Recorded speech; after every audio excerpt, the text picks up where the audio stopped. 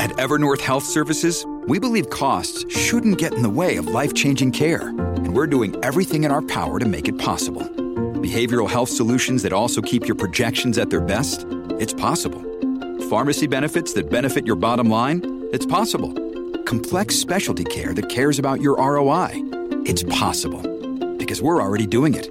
All while saving businesses billions. That's Wonder made possible. Learn more at evernorth.com/wonder. Hi there, it's Megan Mitchell from Agents of Change. Thanks for checking out my podcast. If you enjoy the content, please check out my ASWB test prep courses for the bachelor's, master's, and clinical exams. Each Agents of Change course includes more than 30 key topics that closely match the ASWB KSA content areas. Our content is great for both auditory and visual learners and includes video walkthroughs, supplemental materials, hundreds of practice questions, and twice monthly live study groups with me. You can learn more and get 10 free practice questions at agentsofchangeprep.com. Thank you, everyone, for tuning in to Agents of Change Social Work Test Prep, and we're very excited today to bring on a special guest. Today, we have Dr. Elizabeth Bowman with us, and she is going to share a little bit of the work that she does with you all today. So without further ado, welcome Miss Dr. Elizabeth Bowman.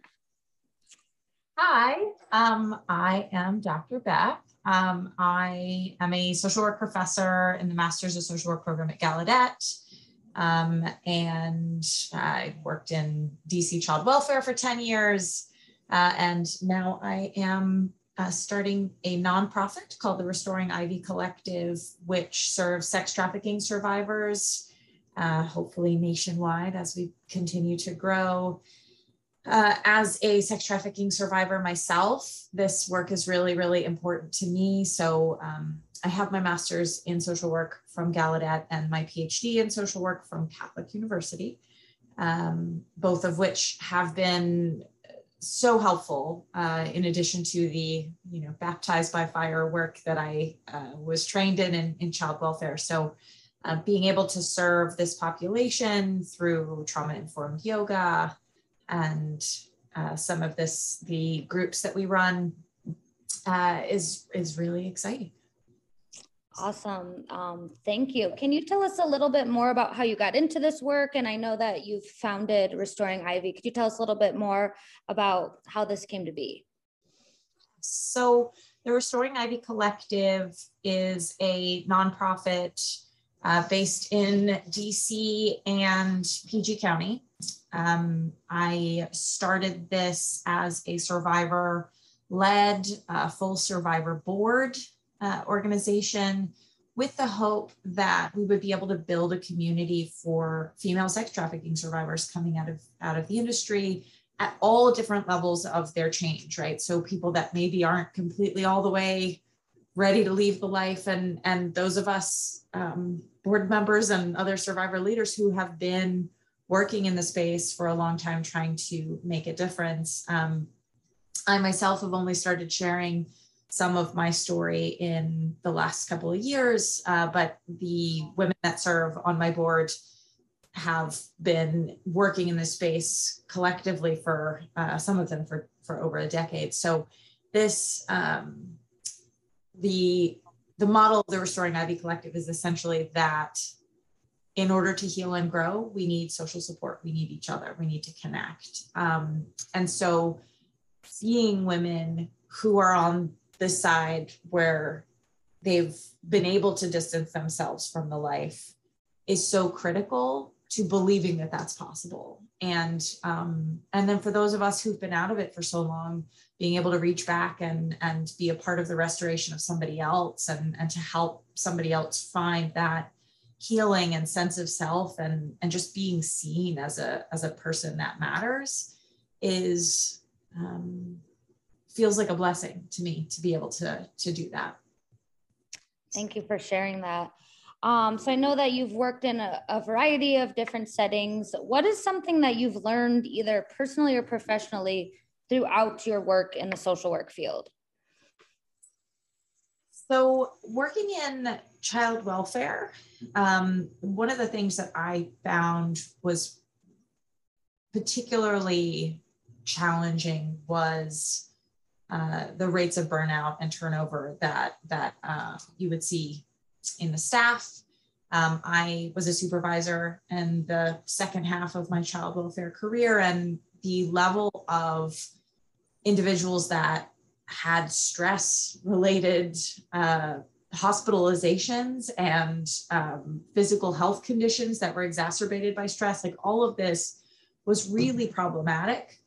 We were exposed to traumatic circumstances on a regular basis, many of us coming to the field with our own traumas, right? And so many people come to social work because they want to make the world a better place, partially because they've seen some stuff in their own lives that have, given them that purpose. And so, we collectively, as the field of social work, the people that are teaching the MSW programs, the people that are supervising the child welfare and other helping profession workers, and the administrators and the people making the policies really need to take into account the needs of the staff, not just the outcome measures or the baselines that they're trying to meet, right? Like we need to make sure that our staff are treated ethically and considered as whole people. So that, I think that was one of the things that I really took away from that work was, and that I'm bringing into the work that I'm doing in Restoring Ivy Collective is this idea that like we are human beings, we are faceted, we have so many things that we bring to the table, and some of it's good and some of it makes us more vulnerable to, that emotional exhaustion and that burnout. And so considering not just the party line of self-care, but how do we care for each other as a community of social workers, I think is a really critical piece to success in the field. So coming from the perspective as a professor, what would you tell your students about being mindful of burnout and self-care? Because I feel like in the field, it's taught a lot, but then when you get into agencies, like you said, you experience the burnout pretty quickly. So how would you encourage people to maybe advocate for their own needs or advocate for change within their agencies, or even recognize when they are burnt out? Yeah, so my dissertation was actually around organizational commitment and burnout dynamics in child welfare. So this is a topic that I feel pretty passionately about. I recently have put out a publication around sort of wellness models at the organizational level, which I have to say, I think is the biggest issue, right? We talk about the upstream versus downstream factors, right? We have the people falling in the water versus like why are they falling in the water, not just fishing people out of the water, right? Like, so, and I think both are necessary. I think organizations are ultimately responsible when it comes to the issue of burnout. It's not to an individual staff member's, to blame an individual social worker and to say, you are responsible for what's happening to you is unethical and is irresponsible, in my opinion. And I think, while we can talk about self-care, and we should, right? As human beings in the world, we should constantly be taking our own pulse, right? How do I feel today? Am I anxious? Am I tired? Am I angry? What's going on with me? And why? As the whole person, the whole picture of myself, right? Are my social needs met? Are my spiritual needs met? Are my physical needs met? Exercise, sleep, food, do all of these parts of myself, have I been nurturing them, right? And if I haven't, that may be a time to set a boundary with people in your life, including your organization that you work for, to say, okay, I have to take off today, or I cannot answer phones past 5 anymore because I'm not attending to my own family, or I'm not going to bed. And so then I'm not able to think and be able to, write these notes and these reports. So,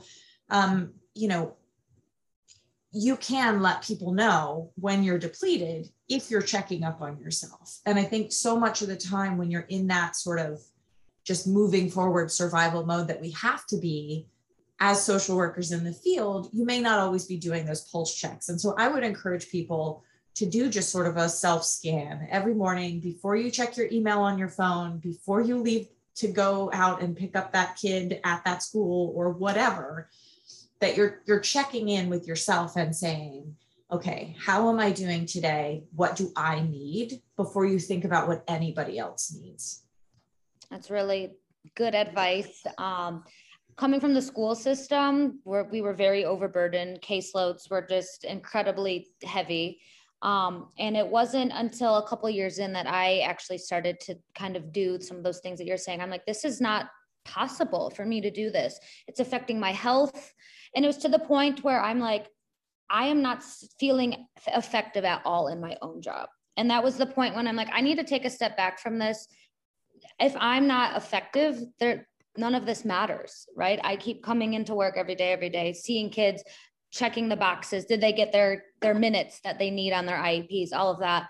And like you said, it was kind of taking that step back and realizing, checking in with myself. I was not well. So I think that's really important to know what you're feeling in your body and what we need to do for ourselves first. So I think that's really good advice about doing that pulse check. Absolutely. It's hard though when we're in the trenches, but I always suggest to people that sometimes you need to take a step back. Like you're in the grind every day, right? And sometimes it takes like maybe taking a personal day or some time to just step away and see how you feel when you've taken a step back. So very, very helpful advice, especially in the past couple of years with the pandemic. People are even past, where their tolerance was even more pushed even more than they were. So that's really helpful. Kind of building on the self-care thing, what is one professional tool or resource that you would suggest to other social workers that you've picked up along the way in your career? Professional resource. I mean, for me, I am the best professional resource that I have, right? I think for social workers, that is the case. You are your own best resource. And therefore, this idea that I am not worth anything to anybody if I'm not taking care of myself is the best thing that you can do to increase the likelihood that you will stay at your job and keep helping the people that are there, right? And so for me, trauma-informed yoga and general yoga, although I have been known to be triggered in a yoga class or two that is not trauma-informed. So, taking trauma-informed yoga classes, using different expressive therapies. This semester, I'm actually teaching an expressive therapies class on dance and sand tray and play and art and drama, all of these different types of somatic-based therapies, right? Where we don't have to talk. We're using our body, and maybe there's a talk period at the end. With trauma-informed yoga, typically there's sort of a debriefing, like what came up during the physical practice. But for me, I found that the moving through the poses, the stretching out my body, the feeling that I was doing something to take care of myself, even at that meta level, right? That like this practice is for me, and therefore I appreciate it more. And I'm reinforcing the idea that I take care of myself as a belief about what I do for me, right? And makes me want to eat better, makes me want to, depending on when I do it, I might go to sleep afterwards. Like, so yoga was something that increased that mindfulness. And during the process of the yoga, I'm constantly scanning. What am I feeling right now? What's going on? And so you can, may just be my hamstrings are tight, but you're noticing, where in my body am I feeling this? Where in my mind am I feeling these feelings? And so you increase your ability to be mindful overall when you practice mindfulness in that sort of practice, right? You learn how to do it, and then you can apply it to other parts of your life, like that body scan I talked about. Another day is here, and you're ready for it. What to wear? Check. Breakfast, lunch, and dinner? Check. Planning for what's next and how to save for it? That's where Bank of America can help. For your financial to-dos, Bank of America has experts ready to help get you closer to your goals. Get started at one of our local financial centers or 24/7 in our mobile banking app. Find a location near you at bankofamerica.com/talktous. What would you like the power to do? Mobile banking requires downloading the app and is only available for select devices. Message and data rates may apply. Bank of America NA, member FDIC. About earlier. So if someone was interested in trauma-informed yoga, how would they go about finding a class that offers it? So I would check local yoga studios. A lot of yoga studios do have classes that may have teachers who are trauma informed, right? And so they should say something about that on their website. I will say there are more and more therapists that are doing this also. So you can look for a therapist that provides trauma informed yoga, either individually or as a group. Do not equate gentle or yin yoga with trauma informed yoga. Those are not necessarily trauma informed. They can be, right? But typically trauma informed yoga classes move a little faster because sitting still for long periods of time is challenging when you have high levels of trauma. So, and trauma informed doesn't necessarily mean that you have, massive numbers of ACEs and other, complex trauma stuff that you're dealing with, right? But it just means that it's taking into account the experience of people who are traumatized. And therefore, if you have vicarious trauma or other stuff that's going on because of your job, it's going to be a little bit more sensitive to the fact that maybe you don't want to be touched. Maybe you are having a hard time laying for long periods of time on your mat. That kind of stuff, it creates more space for the individual experience than a typical yoga class. Awesome. Good. Good to know, and good to note that gentle yoga is not the same as trauma informed. Because I know people often think those go hand in hand, but they're just different styles and different approaches. Yes. Awesome. We're going to shift gears a little bit. So I kind of have a new set of questions for you. So obviously we are agents of change, and we're trying to inspire people to be change agents in society. How are you an agent of change? And how have you displayed being a change agent in your career? Well, I like to think that I don't really know how to be anything other than an agent of change. Between child welfare social work and supervision in child welfare social work, and the clinical work that I've done as a therapist, teaching social work students how to become the soldiers of the social work field, and now working in sex trafficking, anti-sex trafficking space in social work. I feel like the way that I look at the world is framed by the belief that anyone can change. Mm-hmm. The right supports, with the right community, with help in the right places. And I think I believe that I have gone through massive changes since my young days when I was sex trafficked and addicted to drugs and all of the things that I went through as a young person, to the fancy professor lady you see sitting in the video. I believe everybody is capable of change. And the work that I did with moms and their children in foster care was informed by that belief that those women, whether by circumstance or mental health or whatever, had gotten into a situation where their children were maltreated. They were capable of being safe with their kids, of protecting their kids, and all of these beliefs about motherhood. I believe that they were capable of that. And so I went into those meetings with moms, helping them to see themselves as I saw them, which was just as good as me, right? Like that I wasn't any different. And I didn't share my past at the time, but that really framed out for me a lot of my work. And I think that it's really critical, if you are going to be an agent of change, to believe that the people that you're helping are capable of that change. And it may not be your definition of success. It may not be your definition of of health or mental health, or, you know, whatever your, like the house with the white picket fence, whatever, that may not be their goal. And so, you know, but being able to meet that person where they are, helping them to find their best self and believing in them through the painful process where they might be nasty and they might stumble and screw up and, you know, regress and whatever else. Like, we have to believe that an individual is capable of change if we want to be a part of that change process, or we have no business doing it. And so, you know, with the work that I'm doing in the anti-trafficking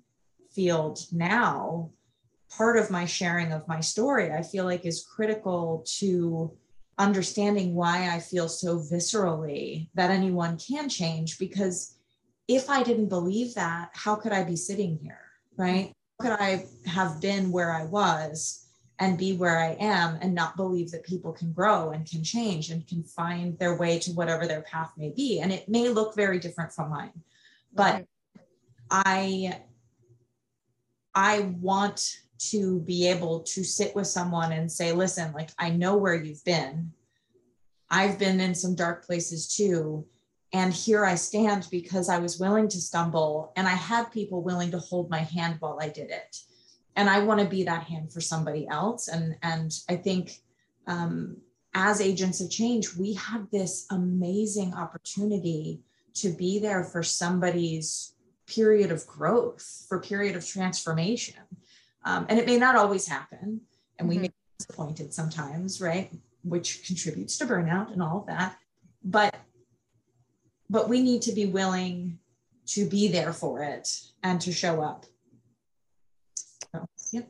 Yeah, I want to thank you for sharing that. I think it had a very good perspective. And I just really like how you touched on that this is your mindset. This is your being. You are an agent of change. And I think that's so important to remember, that there's a reason why we got into this field.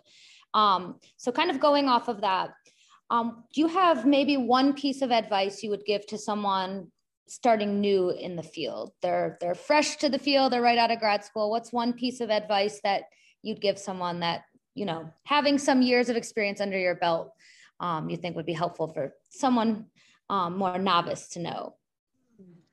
So I tend to tailor this advice to my students based on their interests. And so I know you have a very wide range of audience.